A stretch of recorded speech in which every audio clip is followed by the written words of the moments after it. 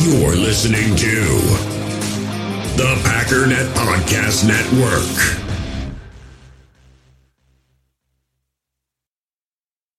We all have smartphones, and we all know they're pretty amazing, but they also can be amazingly distracting, especially when we're around other people. So US Cellular wants us to reset our relationship with our phones by putting down our phones for $5. That's right, a company that sells phones wants us to put down our phones. And to see what we find, learn more at uscellular.com/built for us.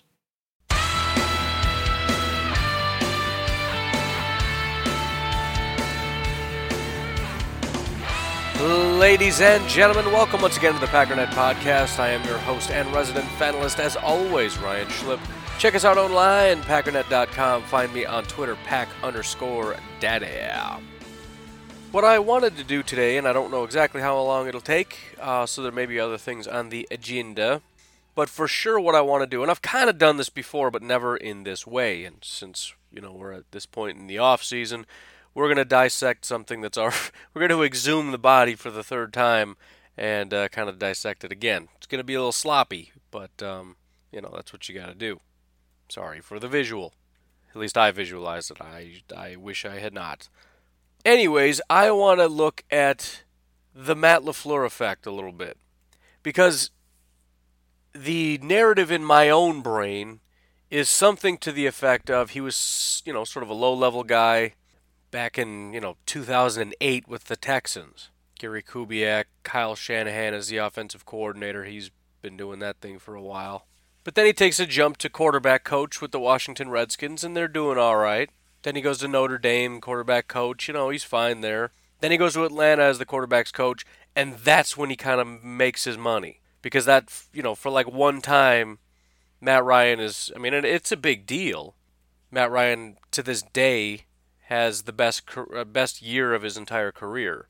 That's pretty significant, but it also has, you got to kind of look at it and say, okay, well, that was probably a lot to do with the offensive system as a whole, not so much Matt LaFleur teaching him how to be a quarterback.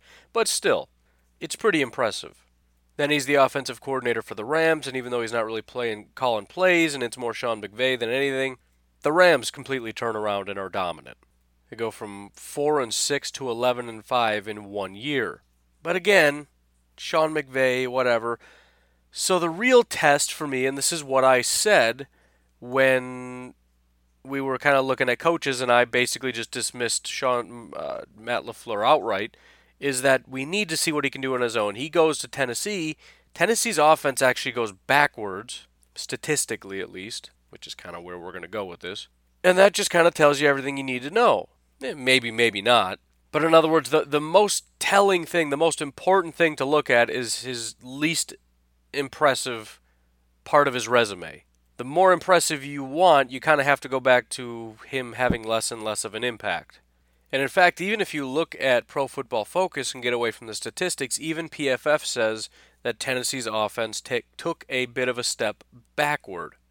So anyways, without delving too much into it, that's sort of what I want to look at. The Matt LaFleur effect. And I want to look at it not just statistically because, statistics are just sort of a compilation of output from individual players, right? It depends who's on the field, who you're playing, all that different stuff. It doesn't really give you a full picture. Blaine Gabbert played 8 games. What else do you want me to say? So I want to, as per usual, take a look at Pro Football Focus and see kind of what they had to say about it, or what they saw.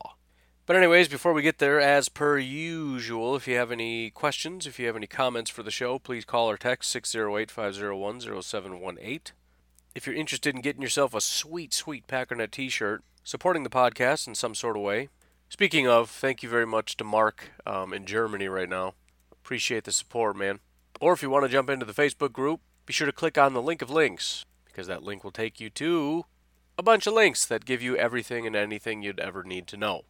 Anyways, let us take our break, and we'll be right back. We all have smartphones, and we all know they're pretty amazing, but they also can be amazingly distracting, especially when we're around other people. So US Cellular wants us to reset our relationship with our phones by putting down our phones for $5. That's right, a company that sells phones wants us to put down our phones. And to see what we find, learn more at uscellular.com/built for us. In the hobby, it's not easy being a fan of ripping packs or repacks. We get all hyped up thinking we're going to get some high-value Jordan Love card, but with zero transparency on available cards and hit rates, it's all just a shot in the dark. Until now, introducing slab packs from arenaclub.com, the only repack that provides real value, a complete view on all possible cards, and clear hit rates for each one. Now when I buy slab packs on Arena Club, it finally feels like I know what I'm getting. And honestly, the best thing for me and my son is the fact that we're kind of novices into this. When I walk into a card shop with my son, and a card says it costs $40, kind of just taking his word for it that that's a good value. So I appreciate the transparency on grading, as well as just getting excited about seeing what you could potentially get. Right now, you can get 10% off your first purchase by going to arenaclub.com/packdaddy. Wow, that's crazy offer. 10% off a $400 slab pack. That's $40 right there. Anyways, that's arenaclub.com/packdaddy for 10% off your first purchase. First of all, before I forget, I did my first 2020 NFL mock draft. You can find that over at NFLBigBoard.com. See who I gave the Green Bay Packers. It was a lot of fun. I like doing that. But all right, on the surface, as I said, the overall grade given to the Tennessee Titans was, basically exactly the same, but it did go backwards, which is a problem when you're looking at a Tennessee Titans team that's not very good. They go out and get a guru who's going to come in as the offensive coordinator and call all the plays, control all the offense. You would expect a spike in production. Instead, the grade goes from 74-something to 73-something. Again, it's basically stagnated, but the problem is I'm expecting a massive jump, and there wasn't one. But as I said, similar to Statistic, the grades are basically just add it up and divide it as far as grades go. So you could have a bunch of negative counteracting a bunch of positive, whatever. Well, when you actually look at the offensive breakdown by player, it's pretty apparent the situation. Tennessee in 2017 essentially had 9 guys that you could say were good, 0 that were very good, and 0 that were elite. That's sort of a problem for this team. And I actually think, in general, that's a problem for Tennessee. I think they generally have a pretty complete roster, as in no real holes. They do have holes, but not nearly as many as a lot of other teams. They just completely lack top-end talent on offense, at least. Defense, they at least have Jarrell Casey. But anyways, that's neither here nor there.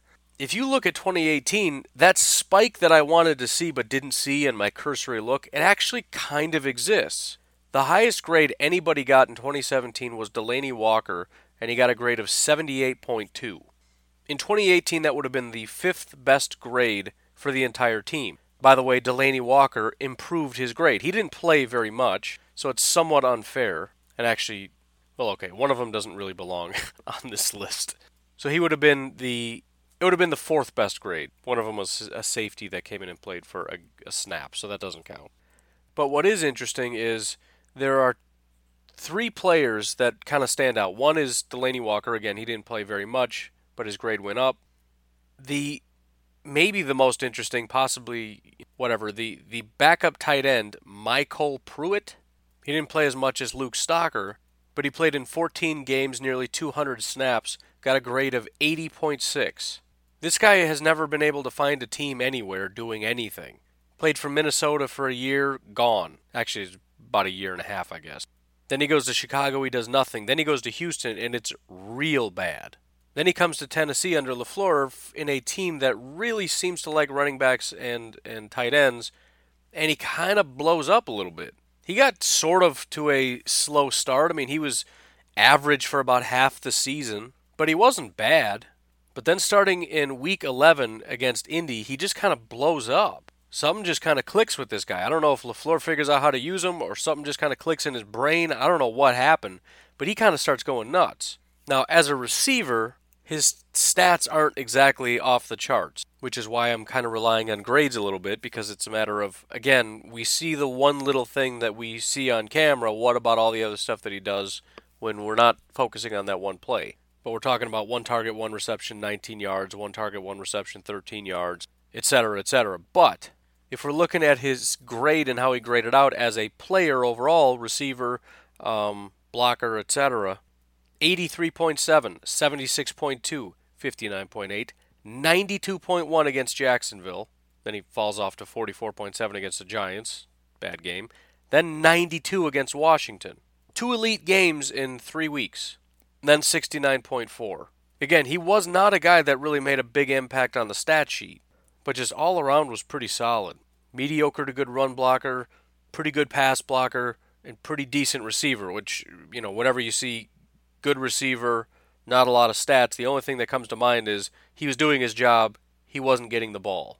There was a decent amount of Gabbert in that stretch. But that's not really all, because if you look at the guy, and this was the guy who was tied for 6th best, essentially compared to last year, his grade was as good as Taylor Lewan, who was the 2nd best player on their entire offense, but it was, again, tight end Luke Stocker. And again, one of the interesting things about this isn't just that a tight end did decent. I mean, 76.4 is good. It's not great. The thing that stands out is this is Luke Stocker's 2nd best season ever. And the last time he ever did anything even remotely good, his only other good season, was in 2012 against with Tampa Bay. He had 2 years where he was kind of like decent. His rookie season, he was basically good. 2012 he takes a step. He's kind of real good. Not real good. It's 77. I guess, not quite very good, but high good. So real good kind of makes sense. But the interesting thing is, even then, the only thing that was really redeemable about him was his run blocking. He got a very good run blocking grade. His pass blocking grade was mediocre, and as a receiver, he was mediocre. And here's the most interesting thing. Here are his receiving grades throughout his entire career. 55, 60, 45, 47, 50, 54, 55. You know what it was in 2018? 78. The next highest grade he's ever had as a receiver was 60, dead average. He's only had 1 season where he was even average. Every other season was below average or terrible. 1 season with Matt LaFleur, after Delaney Walker goes out, 78. Interestingly enough, he actually tied the amount of targets he had in 2012 as well. It's actually almost identical to his 2012 season. In 2012, 21 targets, 16 receptions for 165 yards and 1 touchdown. 2018, 21 targets, 15 receptions, 165 yards, exactly the same, and 2 touchdowns. 2012, he had 10.3 yards per reception. 2018, 11 yards per reception. 2012, his longest reception was 33 yards. This was 31 yards. 2012, 8 first downs. 2018, 10 first downs. I mean, it's like an identical season. But very, very interestingly, it's nuts because it was by far his best receiving year. And we're talking about a guy who's, 31? Just turned 31. It was his best year as far as his drop grade, meaning, less drops. Highest graded fumble year, so I guess less fumble. I don't know how you grade that if a guy doesn't fumble. How do you have variance in that? It was also his best pass blocking year ever. Now, it wasn't a perfect season. Again, this grade is an average. Basically, he started the year relatively strong, and he ended the year very strong, and in the middle was just a whole bunch of mediocre. This was not a, blowing anybody out of the water kind of performance, but if you look at 2017 at 61, what do you think that was? You think it was all perfectly average? No, it was, a couple good games, a lot of mediocre games, and some horrible games. His worst game of the entire season was in the 50s. He didn't have any 40s, 30s, 20s, 10s, teens, single digits, nothing. I'm getting a little bit excited just for the simple matter of the fact that we know tight ends are featured a lot in this offense, and we understand how they're featured in this offense. They're, in a lot of ways, the biggest decoy on the entire team. They're in tight, and they're either going to block or they're just going to be, flying off somewhere else, usually flowing against the flow of the linebackers. Again, as I've said 1,000 times, you go one way and it's the team's going to bite you because they're going to be going in the opposite direction. But again, if you don't run really fast in the direction that you're running, you're going to get bit 3 out of 4 times, but that one time you're going to get bit because you did flow fast in that direction. And whatever, I'm not going to get back into that. But the reason I'm getting excited is the Green Bay Packers and Mike McCarthy have always loved tight ends. Love, love, love, love, love. He never had any plan. I shouldn't say that. That's not fair. It just didn't work. He had a plan. He understood tight ends. He was a tight end. He loved tight ends. There were teams where the Packers carried, what do we have, like 4 or 5 tight ends the one year? It was like, what in the world? But the guy just loved tight ends. He talked incessantly about how important they are, how pivotal they are. But it's like he understood it conceptually, but he couldn't find a way to make it actually work. And, as much as we want to blame the players themselves and say, well, he just never really had any talent, I don't think so, man. There have been some good players, and granted, a lot of the quote-unquote good players are older, over-the-hill type guys that we brought on, but Jimmy Graham tanked when he came here. It wasn't just that, oh, look, he's continuing to descend. No, he was elite with the Saints. He goes to Seattle. He was good with Seattle. He comes here. He was terrible. Marcedes Lewis was, hot and cold. He got a reputation, as I said, for being an elite blocker. I don't think he was always an elite blocker. As I said, he had years where he wasn't great in any category. He had years where he was a great pass blocker, terrible run blocker, years where he was a great run blocker, terrible pass blocker. But he comes to Green Bay and just had a terrible year. Also didn't really play very much. And we also had Kendricks, who from the get-go I said probably wasn't going to contribute very much, just because I don't think he's ever really been that good. And the whole, well, he'll be awesome because he's got Aaron Rodgers, he's never had a quarter. That's never worked. That's never really been a thing. With the exception of a couple great, runs with Aaron Rodgers and Jared Cook, obviously the catch that jumped into your mind immediately against Dallas, that kind of a play doesn't happen with too many other quarterbacks but Aaron Rodgers. But still, the point is, look at the people that I'm talking about. We know Matt LaFleur went in and built this offense around Delanie Walker and by default around the tight ends. Delanie Walker had basically one game, it was a great game, and then he got hurt and he was out the rest of the year. Here's the good thing though, they have no tight end depth. They have no talent at tight end outside of Delanie Walker, who is a phenomenal tight end. Matt LaFleur didn't make excuses, he just made it work, even with subpar talent. And here's the thing, we don't have Delanie Walker, but Jimmy Graham is better than Luke Stalker. Marcedes Lewis is better than Luke Stalker. Jay Sternberger is probably going to be a lot better than Luke Stalker. Matt LaFleur came into Tennessee and said the tight ends are going to be the focal point of this offense, and they were. They lost Delanie Walker, still managed to get production out of the tight ends. And it's not even so much production, it wasn't that great. But again, what are the grades a reflection of? The grades are a reflection of film study. It's the other aspect of it. You've got the statistics, and you've got, quote-unquote, the film, which is looking beyond the stats and actually watching them on each and every play and saying how well are they doing their job. By the way, these were not the only 2, or I should say 3, tight ends on the roster. There was also Anthony Firkser. Anthony Firkser was a 2018 undrafted free agent. Very little, basically 0 expectations for Mr. Anthony Firkser, because he's an undrafted free agent. His overall grade for the season was 69.6. It was basically good. For reference, our highest graded tight end on the entire team was Robert Tonyan at 60.8. His grade, 69.6. Their 4th best tight end graded out better than our number 1 tight end. He started seeing snaps in week 2 immediately after Delanie Walker went out. Not the greatest run blocker in the world, but his pass blocking grade, 81.5, his receiving grade, 70.4. The Packers' receiving grades, the highest was 59.8. Jimmy Graham, less than 60. And as a matter of fact, the 6 lowest receiving grades, 4 of the 6 lowest were tight ends. Every single one of our tight ends were at the bottom. The only reason that it's not 4 for 4 is because Jake Kumerow and Jamon Moore were mixed in. The tight ends in Green Bay were terrible. But again, you get what you emphasize. Matt LaFleur went to Tennessee and said the tight ends will be a focal point. And again, he doesn't just say, I want them to be a focal point. We heard, how many times did we hear, I want, and it just doesn't happen. Even when I disagree with what they want, still, fine, go do it.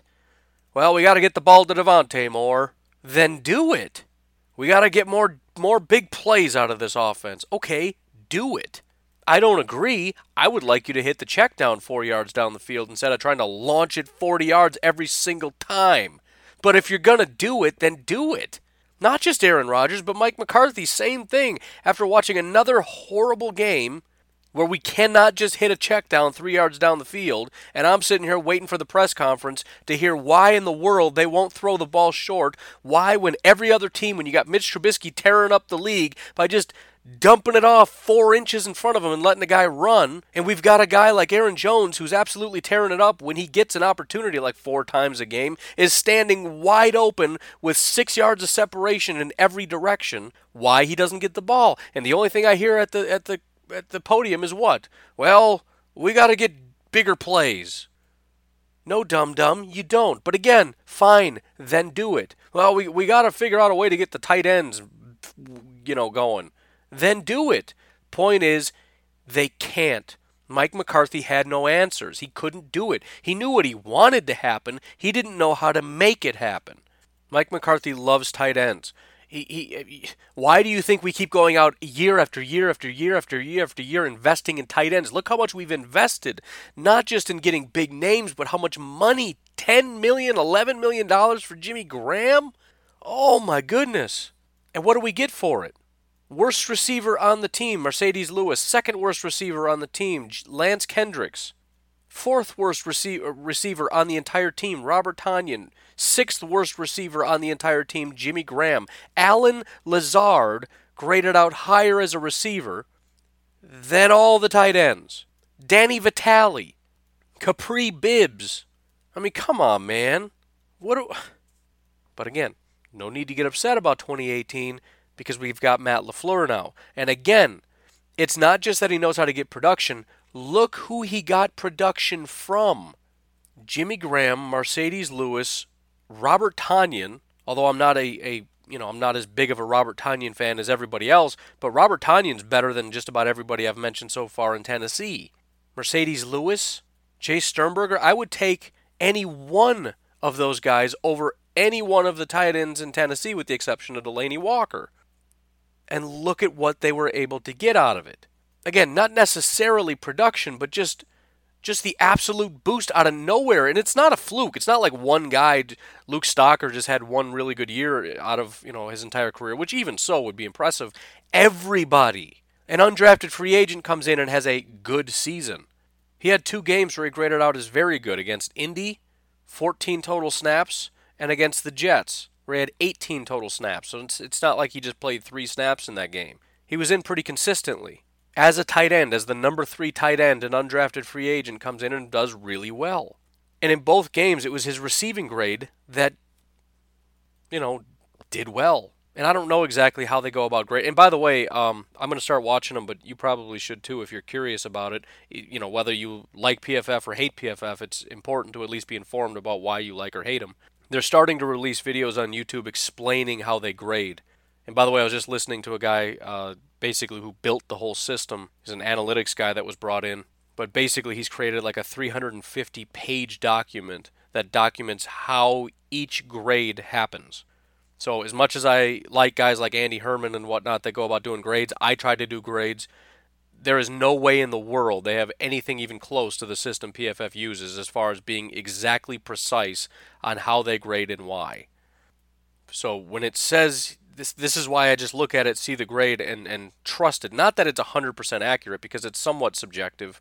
But as I talked about with the quarterbacks, even then it's not all that subjective because it's almost based on production, right? How good of a grade a quarterback gets depends on the throw he just made. And it's not just an arbitrary, that was pretty good. Again, remember, they have zones. If it's exactly in the numbers, that is a certain grade. If it's outside the numbers in this range, which is about mid-thigh to, mid-chest, that's another range. They have an exact range of where the ball is that decides what exact grade that ends up being.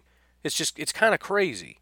So even the grades are based somewhat on production. It's just not production that shows up on a stat sheet. And likewise, I'm sure with tight ends and receiving grades, it's not just arbitrary, well, that was a pretty good route. They're looking at, precise separation and all this kind of stuff. Which, by the way, I'm guessing Tennessee tight ends got quite a bit of separation because of the scheme. Which, again, maybe that doesn't have anything to do with the tight end, and I made that up, by the way. I don't know if that's the case. But still, I don't care. Whether you got open because you're an elite tight end or whether you got open because you were schemed open, If this receiving grade translates to he was open, I want that to happen to the Green Bay tight ends. Almost especially if it had nothing to do with their actual talent. Because we know guys like Jimmy Graham and Mercedes Lewis are kind of getting up in age. But anyways, it wasn't exactly perfect, however. Jonnu Smith was not very good. He could not be dragged hard enough to get his grade up. But still very, very impressive overall as far as the tight end group. And actually, if we're being completely honest here, Jonnu Smith was a third-round pick, but his grade actually did go up. As bad as his grade was, it was a 55.2. In 2017, it was a 53.6. So he's been a disappointment, but even Jonnu Smith didn't go backwards. He went forwards. He got better. But that's not exactly all, because it's not just based on that. The other things that you have an expectation for when you think about Matt LaFleur, it's not just tight ends, but it's also quarterbacks. He was a quarterback's coach, and if you look at it, Marcus Mariota wasn't great, and we already know Blaine Gabbert was terrible. He was the lowest graded player on this team. So there was no real magic from Matt LaFleur when it comes to Blaine Gabbert.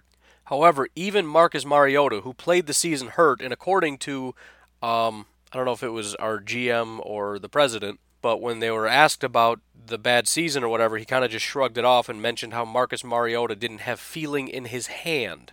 That's how bad of an injury he had. He's playing with a lack of feeling in his arm. And although it was similar to last year, despite the injury, he actually had a slightly higher grade than 2017. In a year in which you would expect regression, he got better. So again, the ultimate narrative in my mind that Tennessee went backwards, it's just not really here, especially in the areas where you would expect to see it. If you just hear the term they went backwards, Matt LaFleur came in. He wanted to focus on tight ends. The tight ends got unbelievably better. He comes in as a quarterback's guy. His quarterback gets injured. And despite the injury, he did play a little bit better. He didn't have an elite spike, but, again, it's kind of a wash. Just like the whole season essentially was a wash because everybody got hurt. When the guy you build the offense around, Delanie Walker, gets hurt after week 1 and Marcus Mariota is hurt all year and Blaine Gabbert is your backup, I'm not really sure how in-depth you can go as far as saying how good of a job did Matt LaFleur do. But the ultimate question of did the quarterback get better or worse, the fact of the matter is he got better. And he actually played well despite being hurt. Missing several games and playing hurt, he actually got better and had his best season ever. Again, basically the exact same as 2017, but I'm taking it as a win because it is still better, and in 2017 he played a full season. In fact, one of the biggest differences that stands out right away when you compare his 4 seasons in the league is his completion percentage. 2015 it was 62.1, 2016 it was 61.2, 2017 was 61.8, 2018 68.9. So basically 62, 61, 61, 69. Something else to take note of, and I did notice this right out of the gate, especially when I went back and watched week 1 of the Tennessee Titans because I kind of wanted to see how they looked, the first week. And it was pretty sloppy, I'm not going to lie. I mean, it was beautiful seeing just how many guys were just open and how the system worked, but as far as guys knowing what they were doing, it was problematic, and I think we need to expect that in week 1, having a hard time getting to the line of scrimmage and calling plays in time and guys being confused and all that. But one thing I noticed was the offensive line was terrible. It was so bad, and this isn't a terrible offensive line. But if you look at his sacks, and keep in mind he has less dropbacks because of the injury in 2018 than he did in 2015, 16, and 17. So he played less than any other season. 2015, 39 times he was sacked. 2016, 23 times. 2017, 37 times. 2018, 42 times. Despite playing less than he had in all 3 seasons, he was sacked more times. So he was getting pretty brutalized. But again, and that's something I'm a little bit concerned about. I know David Bakhtiari is about as good as they get. I'm not super worried about that. But sticking with the narrative of you get what you practice, when you put so much emphasis on running the ball, you're putting less emphasis on pass protection. That doesn't necessarily mean you're going to be bad, but if that adage is true, you're not going to be as good at pass blocking as maybe you were last year. Again, when you've got guys that have been around for a long time, Bakhtiari, Lindsley, Balaga, you expect some level of consistency. But again, it's a different offensive scheme. It might be not great. especially when we're talking about slower and longer developing plays with the outside zone play action. What does that mean? Well, when you run that, you have to run to the outside and meet the running back. So that takes a little bit of a while. And then you got to loop all the way back around. So even if the offensive line isn't better, the slower, longer developing plays could tack on a couple extra sacks. And one of my favorite stats of this whole thing here, 2016, I'm skipping 2015 for effect. 2016, 25 throwaways, 2017, 21 throwaways, 2018, 13 throwaways. It was cut in half from 2016. Yes, less dropbacks, but not that many less. About 90 less. Still, cut it in half. I want less throwaways because I want to focus a little less on going deep every single play and focus on, hey, look, there's a guy wide open. Let's give him the ball. 13 only. What did Rodgers have? 55? He probably had 13 throwaways in a game. I got to look now. He didn't have 13, but he did have 9 throwaways against San Francisco. Mariota had 13 on the season. Rodgers had 9 in week 6. He had 15 throwaways in weeks 5 and 6 against Detroit and San Francisco. Again, I fully understand Mariota didn't play a full season, but just think about that for a second. Mariota, under Matt LaFleur, had less throwaways the entire season than Aaron Rodgers had in weeks 5 and 6. They actually had... Aaron Rodgers had 13 throwaways in his first 3 weeks. Chicago, Minnesota, and Washington. He had 13 throwaways. That's wild, man. That is wild. But all in all, Marcus Mariota had a decent year. And I'm not looking for LaFleur to recreate Aaron Rodgers, but if he can, if we can get a little bit of a boost, I think I'm good with that. Not that he really needs one. What was his grade last year? They gave him a grade of 89.7. Basically elite. But yeah, if you want to give him a bump up to like 91, that'd be cool. I'm not going to be mad about it. But again, I'm just going through and looking at it more intentionally rather than just looking at offense and going, they went backwards. Right? What's part of the reason they went backwards? Well, Marcus Mariota played part of the season. Blaine Gabbert was terrible and played even more of the season. There you go. A little more context for you. But all right, adding on to that. We know Matt LaFleur is good with quarterbacks. We know that he emphasized tight ends and that generally the Kyle Shanahan offense emphasizes tight ends. They did really well. They took a massive leap. What else do we know? The run game, right? The run game as a whole. The number one player on this entire team was Derrick Henry. 87 was his grade. Almost elite. Now, Derrick Henry hasn't been terrible, but he has not really been super fantastic. Full disclosure, and I wish I was doing the podcast so I could have said it, but I was, as I've probably mentioned on here, I was very anti-Ezekiel Elliott when he came out. I didn't necessarily see him as an elite prospect, and I wanted everybody to see that he wasn't that good, and then he went to Dallas, and it was like, well, now nobody's ever going to see he's not good now because he's got Dallas's offensive line. I could run behind Dallas's offensive line. Well, just for the record, Derrick Henry has graded out higher than Ezekiel Elliott 2 of the last 3 years. Actually, it's been the last 2 years.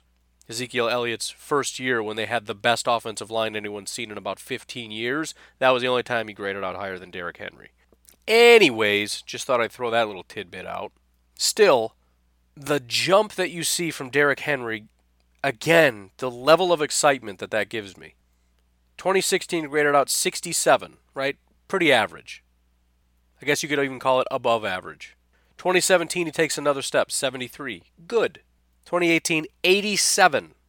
And the biggest leap was, because it's accumulation of a lot of different grades, and he's a very good pass blocker. 83.7 was his pass blocking grade. Here's the thing. He's always been a very good pass blocker. 76.5 in 2017, 81.4 in 2016. He's always been very good. His run grade went from 62.9 to 76.1 to 87.9. This last year was his first year breaking 1,000 yards, despite having, 13 less snaps than 2017.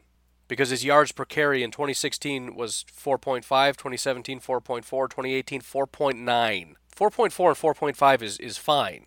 4.9 is getting up into the holy cow category. Right? That's the Aaron Jones, it's not quite, but it's getting up. You get up into the 5s, that's a good year. His touchdowns went from 5 to 6 to 12. Again, it's not that, they let him run more. No, man, he had less snaps than 2017. Doubled his touchdowns. His first down production, 29, 44, 51. How about chunk plays, 10 plus yards, 2016, 13, 2017, 24, 2018, 30. Yards after contact, 290, 669, 905. Yards after contact per attempt, 2.64, 3.17, 4.21. Longest rush, 22 yards, 75 yards, 99 yards. Avoided tackles, 15, 39, 45. And his fumbles went from 0 to 2 to 1. So, cut his fumbles in half from last year. So, again, Matt LaFleur comes in. He's good with quarterbacks. Quarterback does better than you would expect. For a guy who was injured the whole year, you would expect him to go backwards. He took a, shuffle step forward. He comes in and builds the offense around tight ends. All the tight ends have really good years with the exception of Jonnu Smith, who's just not good, but he actually did get a little better than last year. And a bunch of no-name guys who have been not good for a very long time, with the exception of an undrafted free agent who you'd expect to be terrible was good. All of them got a lot better. Went from being kind of bad to kind of really good. And then you look at the run game, which is a major emphasis of this offensive scheme, and the running back just has a fantastic year, where he just explodes onto the scene as a major factor and a major player in the NFL running back group. So again, LaFleur comes in and says, this is what I want out of this team, and he got what he wanted. And I think that's the biggest thing more than anything. Because you got to take things in context of what he had to work with. And what did he have to work with last year? Nothing. I mean, again, they've got decent players everywhere, but who's their real studs on this team?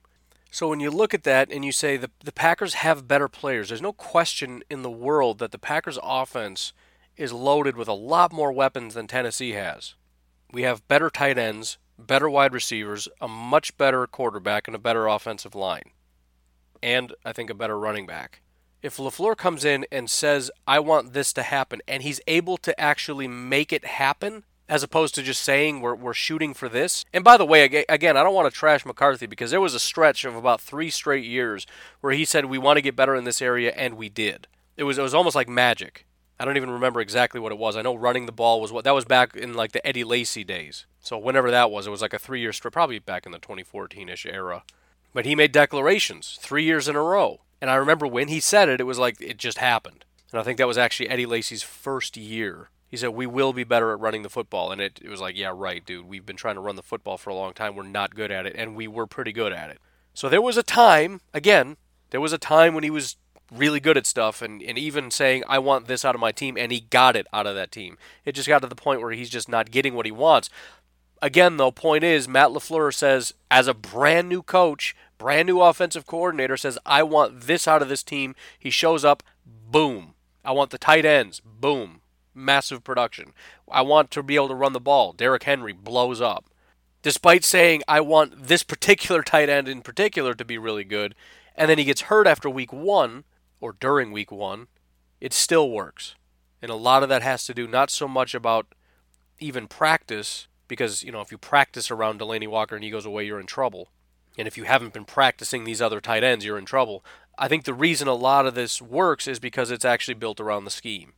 And that's going to be massively beneficial. If it's just this scheme comes in and makes tight ends look better and running backs look better because it's just a more player-friendly scheme, and this scheme that came in and made Matt Ryan the best quarterback in the NFL for that 1 year, the scheme that had made Jared Goff go from being a potential bust on this garbage team to being a really quality quarterback on one of the best teams in the NFL, that system, that's coming to Green Bay. And again, if that means that he has the ability to take that scheme and implement it and make it work, even for Tennessee, who doesn't really have a lot of tools to work with, if he can get that level of production, that level of growth out of guys like Jimmy Graham, Mercedes Lewis, Robert Tonyan, Jay Sternberger, if he can get that level of production out of Aaron Jones and Jamal Williams and Dexter Williams for that matter, in other words, if Aaron, and that's another benefit, if it's more scheme oriented, in which the scheme is going to take care of a lot of it, but then how the level of talent on that player is going to make a big difference, which is why a guy like Derrick Henry takes it to the next level, because he's not just some random, 6th round guy that you're plugging in. He's a 2nd round pick. He's a really talented guy. But again, even if Aaron Jones goes down, which is terrible, and we hope he doesn't, because he has the potential to be, he could be, as far as running goes, top 5, top 3, possibly the best in the NFL. Not saying I'm betting on that. I'm just saying it's possible. You're taking a guy who's already running more yards per attempt than anybody else. If you just give him as many attempts as anybody else, he's going to have more yards than everybody else. That's pretty basic mathematics. I'm not just being a homer. That's why yards per attempt is so important. If you give him more attempts, he has more yards than everybody. Then you add in the scheme, you add in everything else, whatever. But the point is, if he gets hurt, there's reasonable expectations that Dexter and Jamal come in and they do well. Not just okay, getting those 3 yards, maybe 4 on occasion. I'm talking about they come in and actually do a pretty good job. And especially with Jamal, we know he's a good pass blocker, so he can kind of come in and hold his own. And if we can get him running 4.5 yards a carry, that's a beautiful thing. The other thing that it does is it takes a lot of pressure off the GM to have to find a stud. We don't have to go into the 2019, if Aaron Jones gets hurt again and we're thinking, man, we need better, more reliable running back, this Aaron Jones thing isn't going to work out. You don't have to go get Travis Etienne in the first round because we need a dynamic runner. No, man, we're good getting mid-round guys. Dexter and Jamal can hold it down. I mean, we'll grab an undrafted free agent to back them up, because the scheme takes care of a lot of it. Same with tight ends. We don't have to go get Albert Okwuegbunam in the first round if Jay Sternberger doesn't pan out. Well, if he doesn't, then the scheme isn't necessarily working. But you get what I'm saying. It takes the pressure off to where you don't have to find certain elite players, and you get to the point where you can just find guys that are good enough and able to execute a system, as opposed to the Mike McCarthy system, which is you need to be better than everybody on every play. Everybody needs to be Davante Adams. And look what happens when you're not Davante Adams. It doesn't work, right? I mean, we saw Equanimeous and Marquez have success at times, but overall, it didn't work. That's why there were so many throwaways. Davante Adams is good in the Mike McCarthy system, because the Mike McCarthy system is you have to dominate the guy in front of you on every play, and Davante Adams is one of the only people in the NFL that can actually pull that off. But if we can have a system in which guys like Marquez and EQ can just thrive because they're good enough, and Aaron and Jamal, Dexter, and Aaron can thrive because they're good enough, and Mercedes, Jimmy, and Jason, Tanyan can thrive because they're good enough, then we can try to focus on just filling holes. Focus on the offensive line a little bit. Maybe get a little bit more depth at tight end. But again, we don't need to overinvest in certain positions because the scheme takes care of it, because Matt LaFleur is going to make sure that he's getting the absolute maximum production out of guys who really just need to do what they're told. But I tend to think it's encouraging, and I just look forward to going back and continuing to watch that Tennessee Titans team. Again, week 1 I thought was actually awesome. As dysfunctional as it looked at times, and as much as they struggled, for example, in the run game, which I thought was strange, the offensive line just could not block. They had a lot of problems with again, trying to get to the line, communication issues. They couldn't break the huddle because you could see people asking questions like, wait, what? Then, it'd get to the line and the wide receivers are all talking to each other and yelling at the quarterback like, what's going on? It was a little dysfunctional, but the best part about it is, even when things went wrong, even when, they try to run the ball and they lose 2 yards, and then they run the ball again and get 2 yards and it's 3rd and 10, LaFleur would dial up a play and there would be a guy open. And that was it, first down. He would just call the right play at the right time, and one of those plays in which you get guys going the wrong way and you get somebody schemed wide open. And again, you just kind of use the defense against itself. You understand what kind of a defense they're playing, and you just put a guy in, pick apart the zone or whatever it is they're playing against you. You just make it work. And he consistently found ways to just move the sticks. If things are going right, they're going right. If they're going wrong, he does something on that 3rd down play that makes it work, and that's what the Packers were missing. Could not convert 3rd downs, did not know what to do, didn't know how, even when the defense is doing the same thing over and over and over again, just no solution. I don't know how to combat that. And again, if that's really all LaFleur brings, I'm excited for the potential of the team. But anyways, a little bit of hope, I suppose. Not that you didn't have any, but I found that to be pretty exciting. Anyways, you folks enjoy your Wednesday. I'll talk to you tomorrow. Have a good one. Bye-bye.